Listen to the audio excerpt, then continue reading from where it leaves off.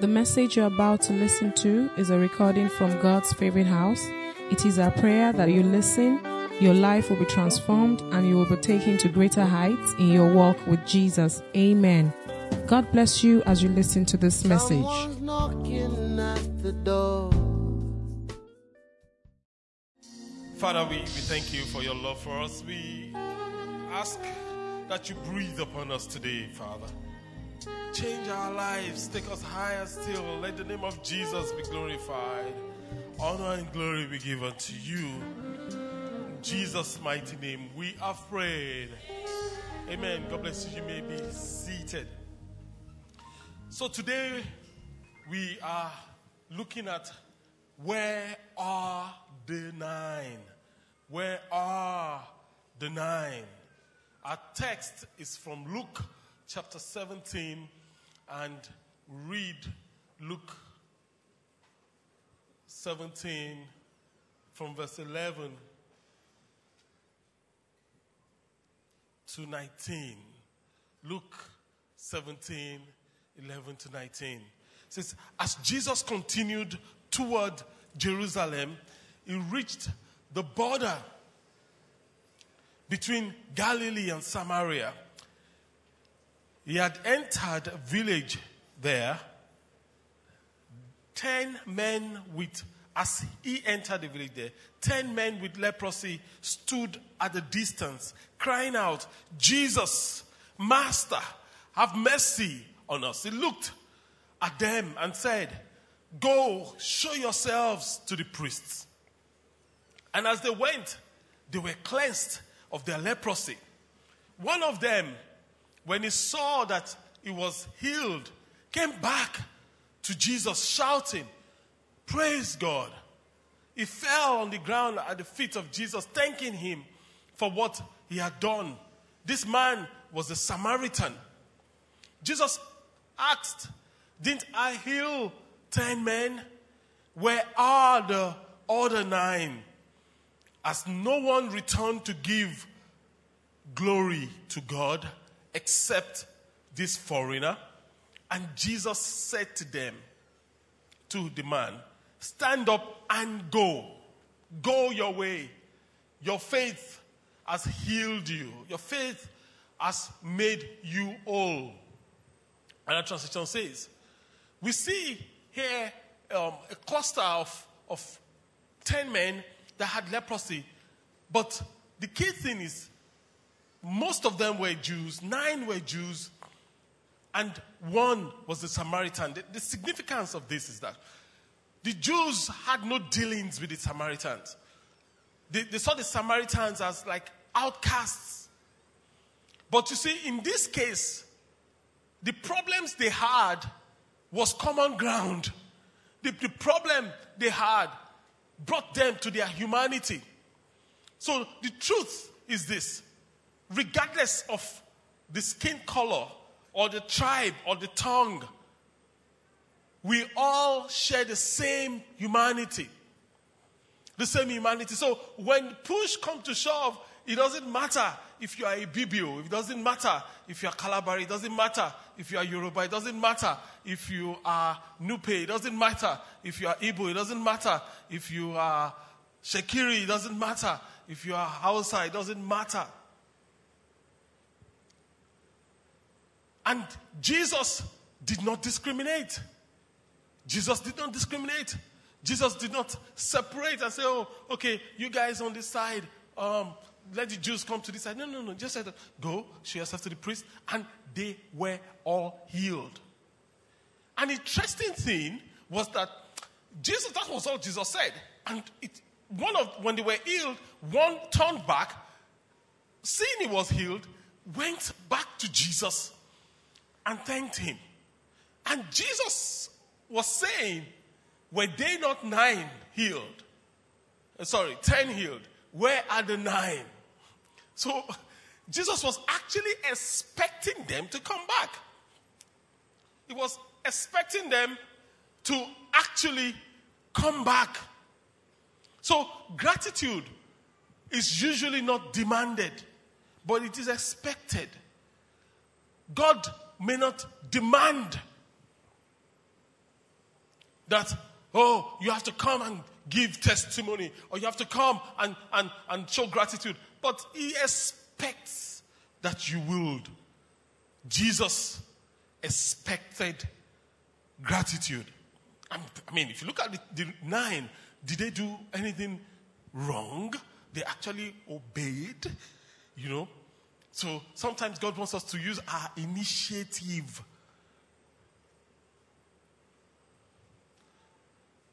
And growing up, that's one thing that we're trained to use your initiative.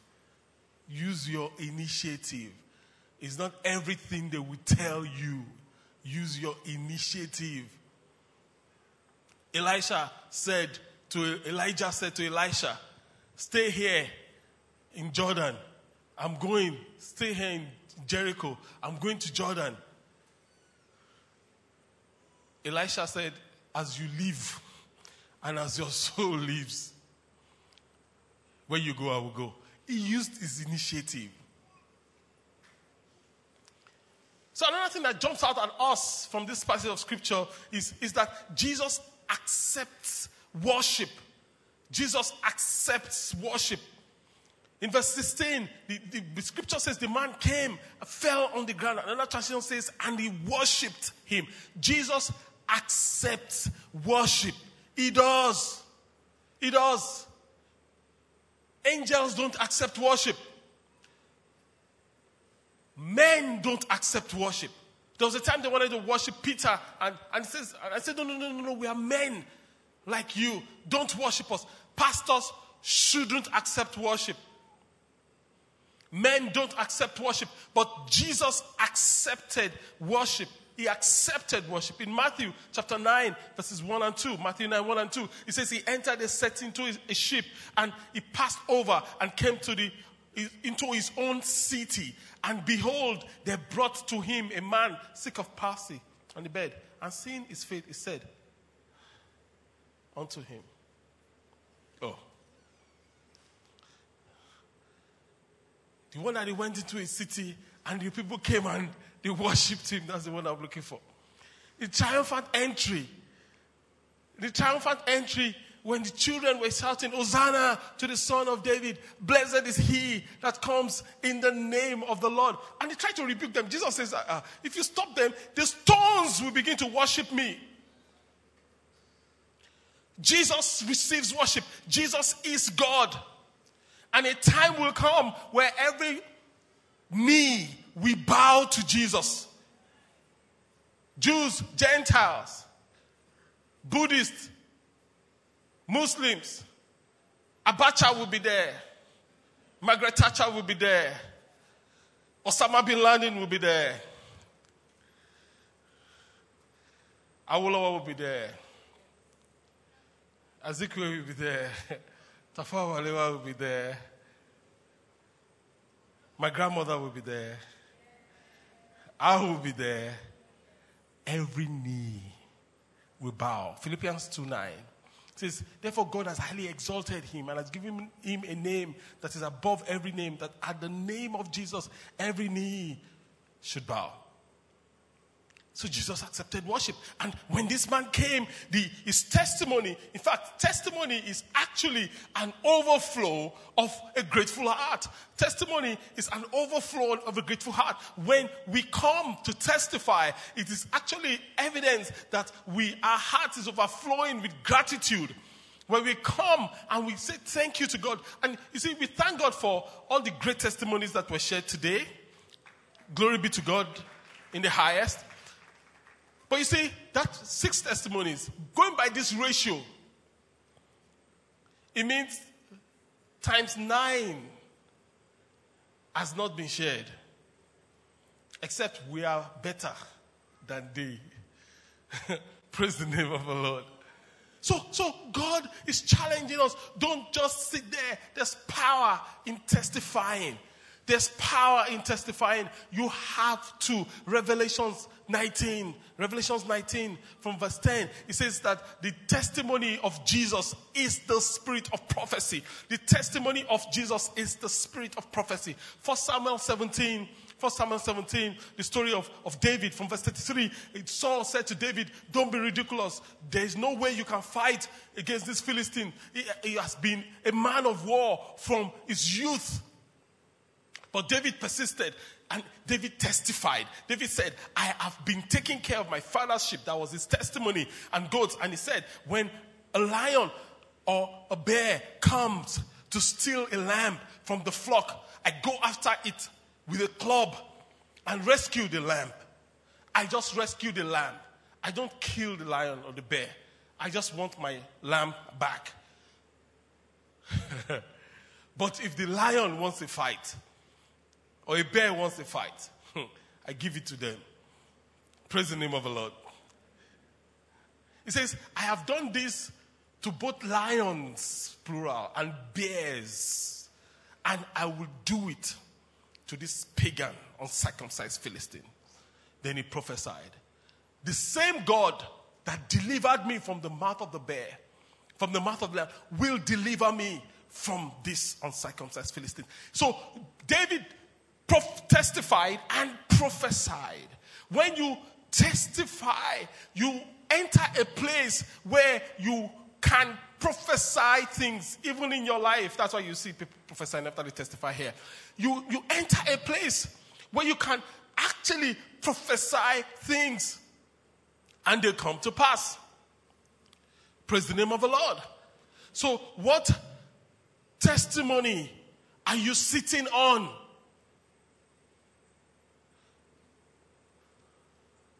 One thing you will discover is people that are grateful, they're courageous. You know, they're courageous.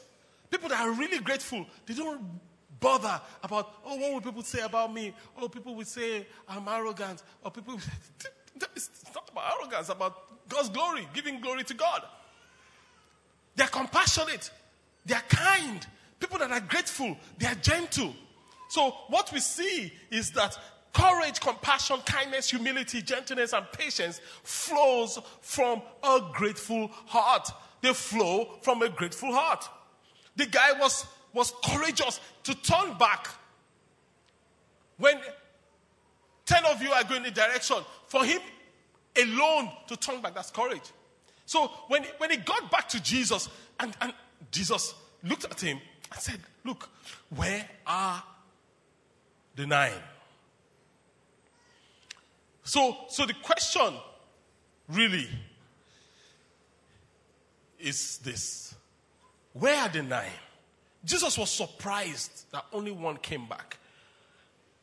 Where are the 9? And reading this, it almost will give you a heartbreak that people will just be ungrateful to God. Unbelievable. Where are the 9? So we kind of reasoned. We tried, because if Jesus is looking for something and you are Jesus' boy, you have to help him find the things Jesus is looking for. True or false? If your daddy says, where's my car keys? What do? You go and look for it. He doesn't need to say you go. So when Jesus says, where are the 9? I started looking for them. Where are the 9? Where are the 9? So I found them. I'm going to show you. And I found them in the excuses they give, or what were the things that held them bound. The first one I found, perhaps he listened to the voice of doubt. He listened to the one that listened to the voice of doubt that said, oh, are you sure? Are you sure? What if this thing comes back? This thing that God has done, are you sure? You better just wait, though. There are people that they say they want to wait for 5 years before they give their testimony. They say, Pastor, I want to be sure that the thing will not come back. So you are expecting it. That's what he means. You're expecting it. This man, as soon as he realized, boom, he turned back immediately. The next one we found, perhaps, was saying, this is too easy. It's too easy. It must be a coincidence. Have you heard that before? God does something great. You know, you have been praying for it. You have been fasting for it. You have been desirous of it. Then it happens, boom. And you're like, is it the prayer? No, this is too easy. This is a coincidence. This is a coincidence. Listen. If God didn't do it, you will still be crying and knocking. Now he's done it. It's a coincidence. Well, like I say, I love those kind of coincidences. In fact, may those kind of coincidences be happening in my life. Easy miracles. Boom, boom, boom. And this guy didn't come back because he felt it was easy. It's like the story I read, a man called Paddy. Paddy had an appointment, a life-changing appointment that would change his financial fortune at a certain time. And he got to the area where he was going to have the appointment on time, but he couldn't find a parking space, and time was ticking. Paddy was going to miss his appointment, and if he does, obviously, he knows the implication of that. And he checked every street. There was no parking. Every parking lot was full. And Paddy finally looked up and said to God, God, please, parking space for your boy. If I get this parking space, if you should give me a parking space, I will stop drinking. I will follow my wife to church every Sunday till I die.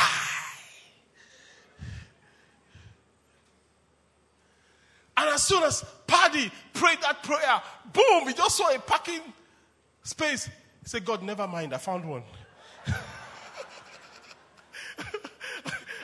And he parks in it, you know. And many of us sometimes are like, Paddy, you know, we won't make a commitment to God. And the things happen. And we're like, no. Do I really? That cannot be. I can't be that fast now. It can't be that easy.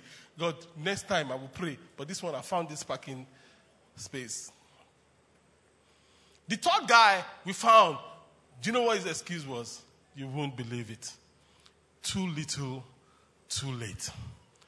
He felt, after all the years I have prayed and fasted, how come it is now that time has gone, that this miracle is coming? A man said to me, is it at this age that I will be changing diapers? He's been trusting God for fruit of the womb with his wife for decades. Now God has answered the prayer. Shouldn't they rejoice? They should. But it was like, still, all my mates, their children are in university. That was what he was saying. Oh, why? How come I'm just getting married when I should have just been with my spouse for X number of years? Now, and like this man, we complain that, oh, it's too little, too late. And it drains our gratitude. The fourth guy we found said, perhaps, Jesus was just doing his job. After all, he's the one that I say is the miracle worker. Miracle worker that does miracle, why does he need accolades? He's just done his job. You see, and unfortunately, many of us, we take this attitude with our teachers, with doctors, you know. We don't appreciate them as much. Our parents, sometimes we don't appreciate policemen.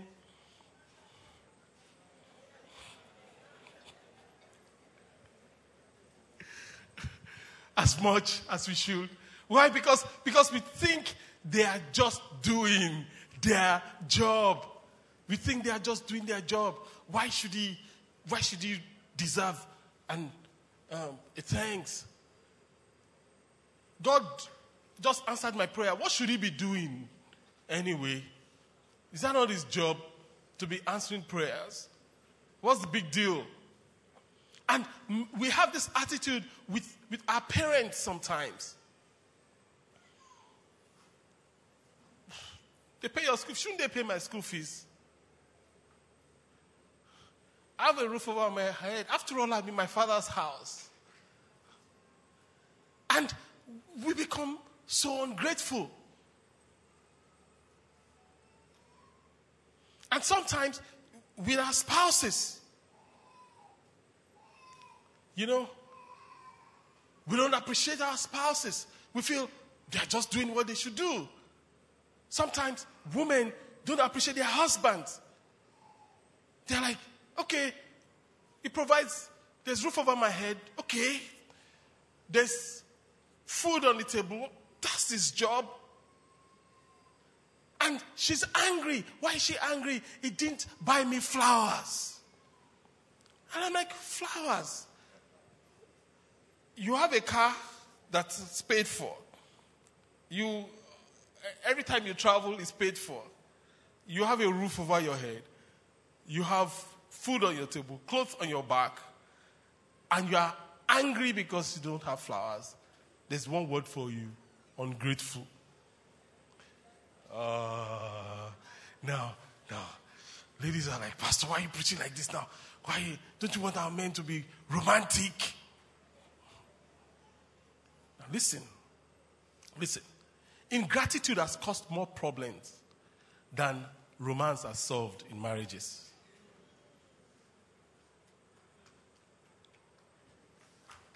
And the men are clapping, only the men. Ingratitude. Look, listen, I'm not saying the flowers should not come. That's not the issue. The issue is, look, if you are grateful, really grateful, you sleep, you wake up, at least you have a husband. And you are really grateful. Your response will change. You will not go into depression because he didn't buy me flowers. Your heart will be filled with gratitude because of all he's done. In fact, I was saying at the 8 a.m. service, sometimes, my wife, she's rubbing my head. She's saying, oh, you take care of us. Oh, you make sure that the house is okay. I'm like, yes. And she goes on and on. I go to buy flowers.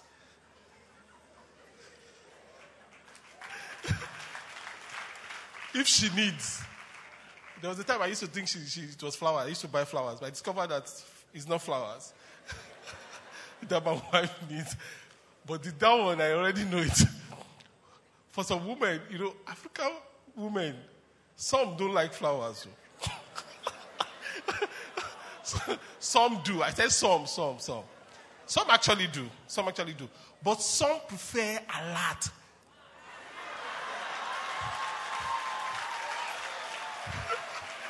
Pim. I prefer a lot over flower. Shout hallelujah. I prefer flower over a lot. Say amen. You will see, the people that are saying they prefer flower over a lot, they already have a lot. That's their problem. It has already been greased. Oh. Appreciation.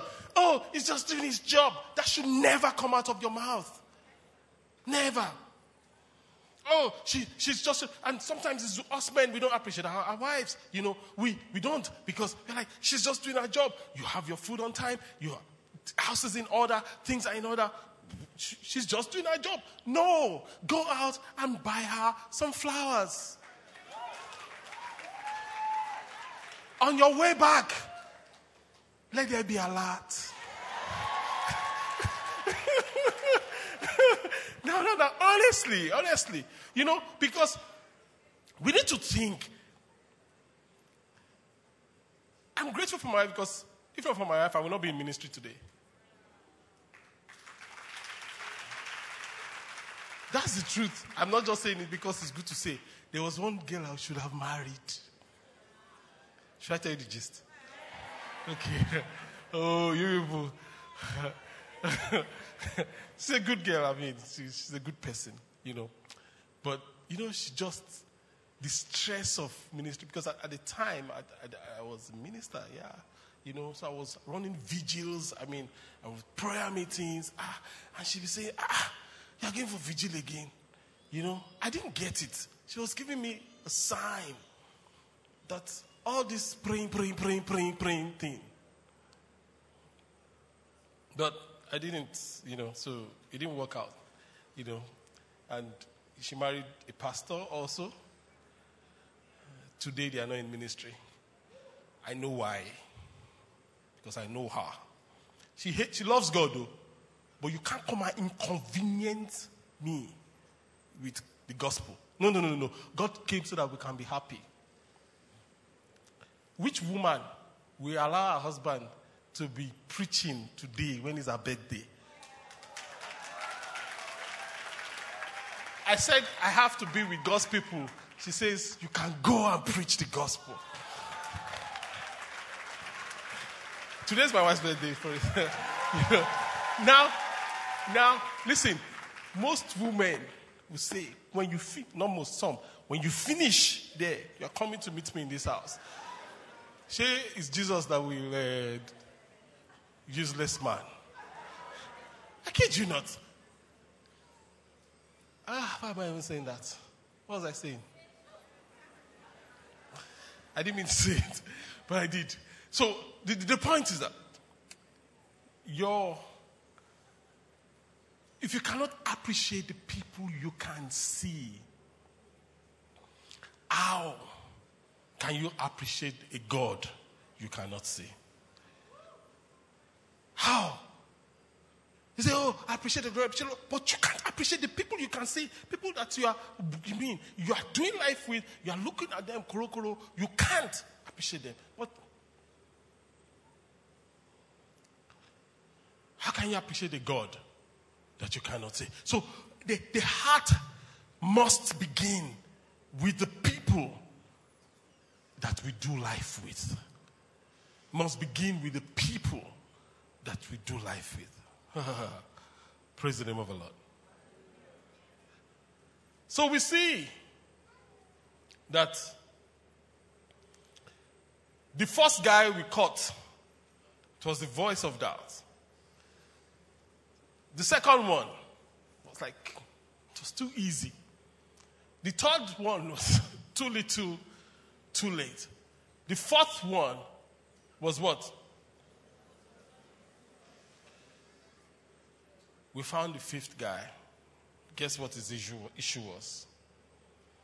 Am I really better off? Sometimes we've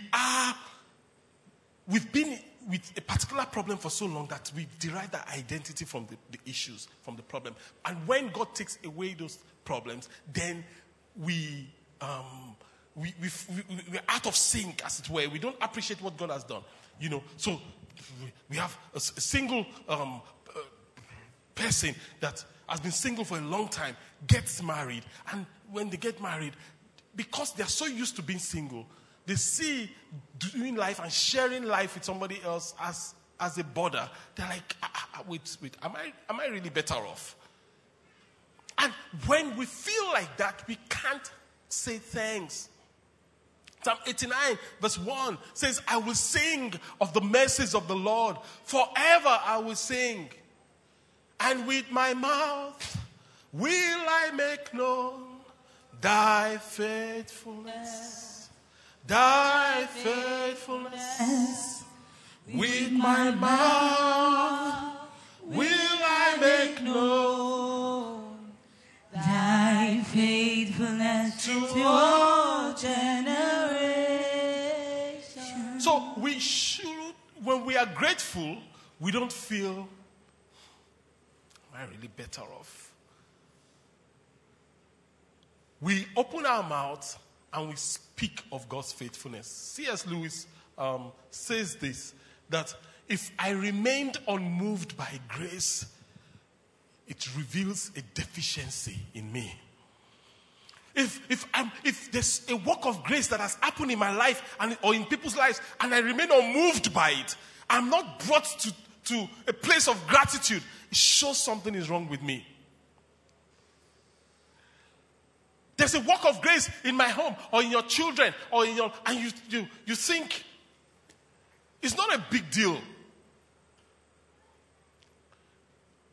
Then you need to be delivered And that deliverance will happen even now in Jesus' name. So we see that the first guy we caught had the voice of doubt. The second guy, too easy. The third guy, too little, too late. The fourth guy was saying, Jesus was just doing his job. In fact, I felt like slapping him, but I didn't. The fifth guy says, am I really better off? Guess what? The seventh guy, you are following. The sixth guy, he actually forgot. So when I asked him, I said, oh boy, why didn't you come back to Jesus? Say, Femo, you know, go believer. I forgot. I said, you forgot? I forgot. He actually forgot. He actually forgot. He ran back to his family and forgot. There was so much to catch up on. You see, it's easy to forget God. It's very easy to forget God. But you will not forget God. Psalm 137, 5 and 6. Psalm 137, 5 and 6. It says, if I forget you, O Zion, O Jerusalem, talking about the kingdom of God, or the things of God, or the place that God has designated. It says, let my right hand forget how to play the harp. Let my right hand forget his skill. He says, if I forget God, I forget the place of your dwelling, O God of heaven, may my tongue stick to the roof of my mouth. If I fail to remember you, if I don't make Jerusalem my greatest joy, if I don't make God and his dwelling my greatest joy. That is how big the psalmist. Don't forget his benefits. The scriptures we read, Psalm 103 verses 2 to 5, it says, bless the Lord, O my soul, and forget not all his benefits, who heals your diseases, who redeems your life from destructions, who crown you with loving kindness and tender mercies. God doesn't want us to forget. So the sixth guy actually forgot. Guess what? The seventh guy did not forget. He was actually enjoying life. There was so much to catch up on. All these years of being a leper. You know, I mean, he was just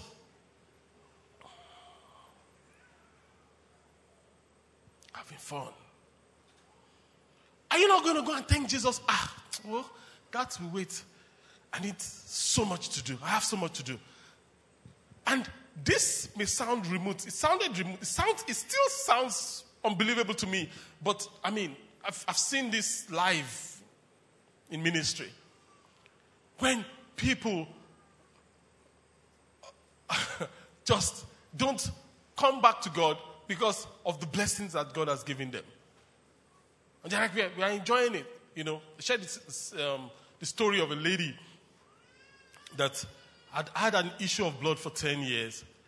And she came to church. It was a God-regain service season.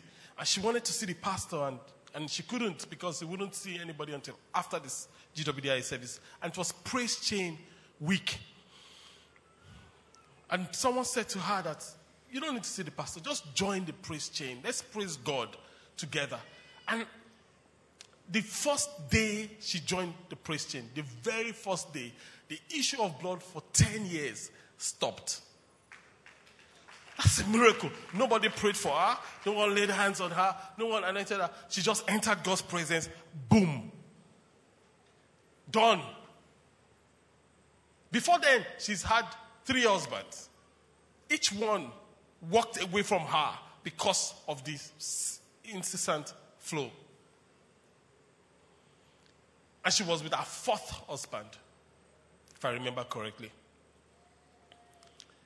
Then we sent, a message to her that, you need to grow in the things of God. You need to give your life is the gratitude that you are giving and you are showing to God. And she sent a message back. She says, tell Pastor that I'm enjoying my husband now. tell him that my husband likes his pounded yam Sunday morning. I couldn't believe it. And that was it. So, the men that will walk out of your life if you had a problem, and the Jesus that will stay with you and heal you in spite of your problem, and you will choose enjoying your life.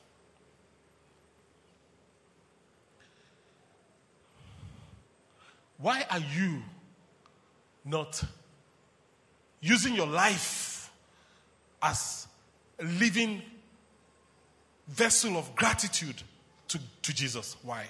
Why? Which of these 9 guys are you? Are you any of the first 6? That's the question. Or, like the 7th guy that we caught, you won't believe this guy's issue. He says, he gets enough gratitude as it is. He says, can't you see? Mary Magdalene is always kissing Jesus' feet. Mwah, mwah, mwah, every time. Peter is always hailing him. Ogasa, Ranka Dede for you. John is always putting his head on his chest. And this guy already has all the attention. Why should I even bother? Why should I bother? And perhaps you are thinking, God already has enough people praising him. Why should I bother? God already has enough people serving him. Why should I bother? You should bother because what he did for you, he did for you. Individually. What he did for you, he didn't do for someone else and say, go and be petching. What he did for you, he did for you. Jesus died on the cross of Calvary for you. For me. It's just like having 4 children. 2 of them or 3 of them are responsive to you. They care about you. They just take care of you as you grow older. And one of them is indifferent and says, well, my parent or my dad or my mom, well, he has 3 other children that are taking care of him. What's my own? How would you feel? Would you not feel bad? You would. And God deserves our worship. So this guy was saying, he already has it. And we do that easily to our teachers. We do that to our doctors. We do that to policemen. They risk their lives for us.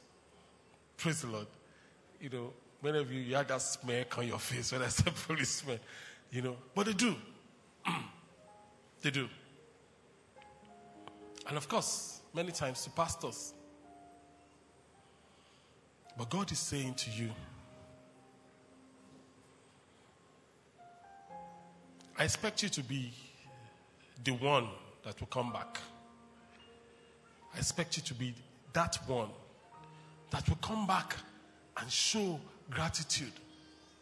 Why? Because the truth is that Jesus can never have enough gratitude for what he did on the cross of Calvary. He can't. He can't. If you serve God from now till eternity, it won't be too much for all Jesus has done for you. Because if you think about it, can we really repay him? We can't. We can't. So we see that when Jesus asked, where are the 9? We have seen 8. Remaining 1. The last guy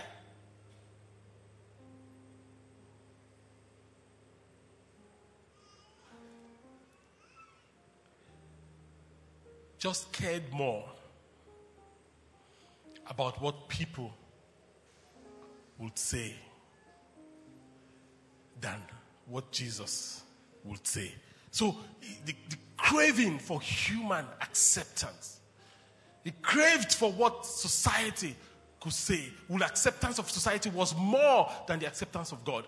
And that is a big deal for the Jew. It was a big deal. The 9 were the Jews. 9 of them were Jews. So for a Jew, the fact that you have been healed of leprosy, you need to be certified by the priest before the society can accept you. So if you go back to Jesus, your certification is delayed. So they wanted the societal acceptance as fast as possible, and didn't bother.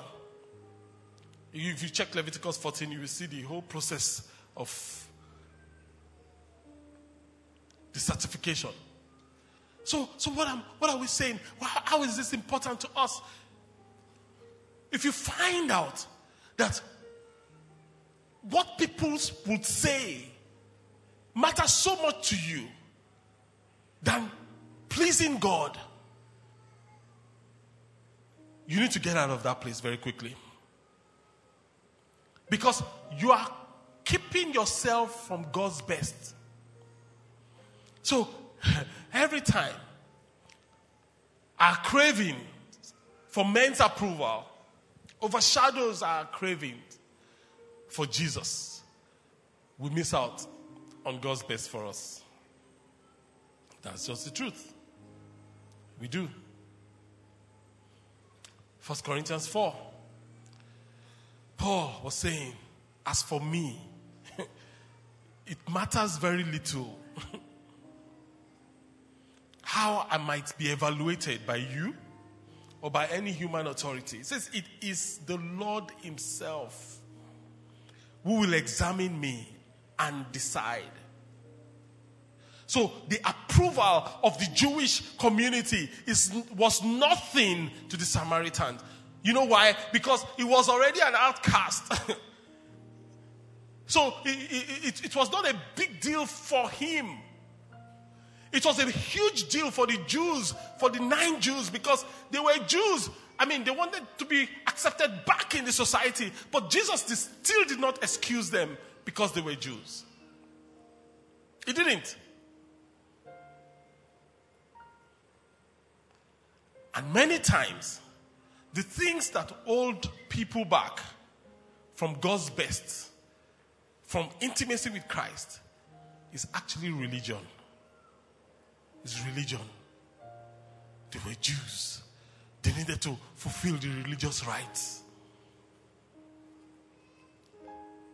The people that experience the best of Christ, go and check, are people that really don't care about religion.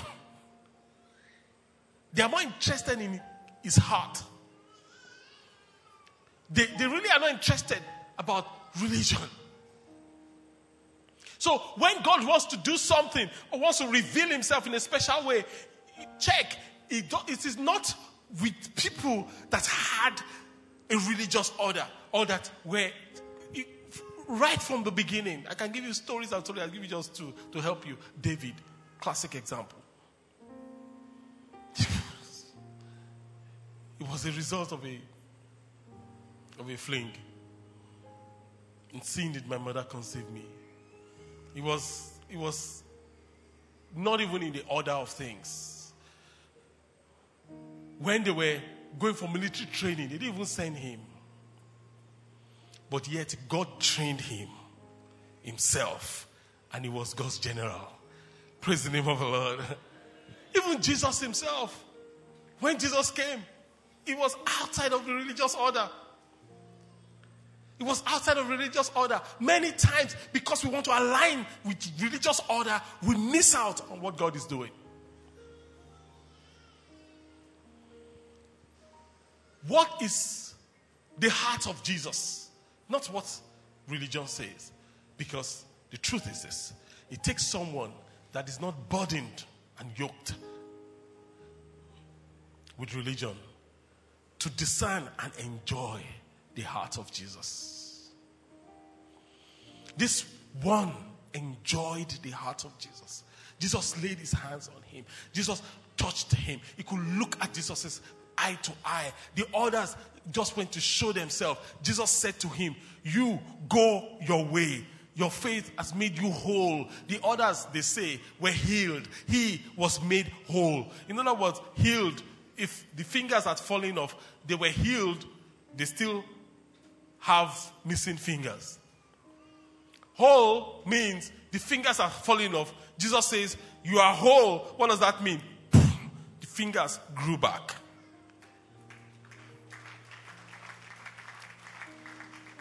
The others could go and say, oh, we saw Jesus. Oh, we shouted to him, have mercy upon us. And guess what? He spoke back to us and he gave us an instruction and we were healed. We experienced his power, but he will say, I got close to him.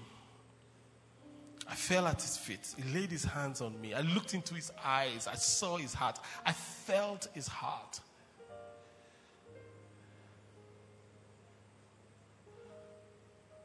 So where are you? Are you in the 9? Or are you in the 1? Where are you? Because Jesus counted.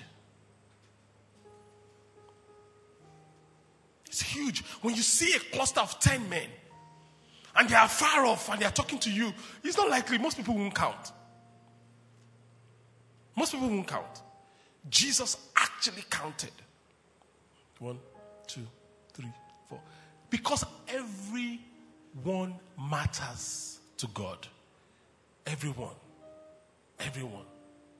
You say, we are 2,000, the church is 3,000 people. Why are we counting? Because every life mattered to God. Behind every life is a story. Behind every life is a testimony. Behind every life is a work of grace that Jesus is doing. Jesus counted. Some of us, we need to move away from the 9 and come close. Come to the 1. Some of us, we are sitting on testimonies that God did an amazing work with you in your life, and you are sitting down and you're keeping quiet. That needs to change going forward. Says, but I'm trying, even though that's not an excuse, if you really understand this, we will actually eliminate anonymous testimonies. Do you know that? If you really understand this. But we still allow it just to give people soft landing, and some testimonies are actually very sensitive. So,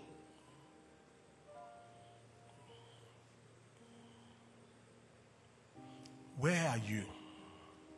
Let's bow our hearts as we bow our heads. Where are you this morning? Where are you? Talk to God about what you've heard. I want to pray with you. If you are here, you are saying, Pastor, pray with me today. Pray with me. Pray with me. I want to give my life to Jesus in gratitude to him. Can you pray with me? Yes, I want to pray with you. Should I come forward? No, you don't need to come forward. You're like, Pastor, pray with me. Pray with me. Put up your hand over your head and I'll pray with you wherever you're seated. Quickly, that is me. God bless you. If I put up your hand well over your head, shoot it up. Keep it up. God bless you, sir. God bless you, my sister. God bless you. Keep the hands up until you get a card. God bless you, my sister over here. God bless you. That is me. Pastor, pray with me. God bless you, sir. God bless you, my sister. There's another brother. There's another hand here. God bless you, my brother. God bless you, my sister right there at the back. God bless you, my brother at the back in that corner. God bless you right here in front. God bless you right there. That is me. God bless you right there. That is me. You just lift up your hand and say, Lord Jesus, I am releasing my life to you. God bless you. God bless you. Keep the hands up. Once you have the card, you can put down your hand. Once you have the card, you can put on your hand. God bless you. That is me. God bless you. Another hand over here. God bless you, sir. God bless you. That is me. I'm turning my life over to him. I'm turning my life over to him. I'm turning my life over to him. Oh, Father, we thank you. Lord, we pray for everyone surrendering to you today. We ask that you breathe upon everyone in the name of Jesus. Receive these ones, oh God. change their lives. And let your name and your name alone be glorified. Every one of us, the grace to be grateful children. Not to cover your glory, O God of heaven, but to come back and give you the glory. Give unto us. Honor and glory we give unto you. In Jesus' mighty name we have prayed. Amen. Let's put our hands together for the Lord Jesus, for his kindness and his mercies.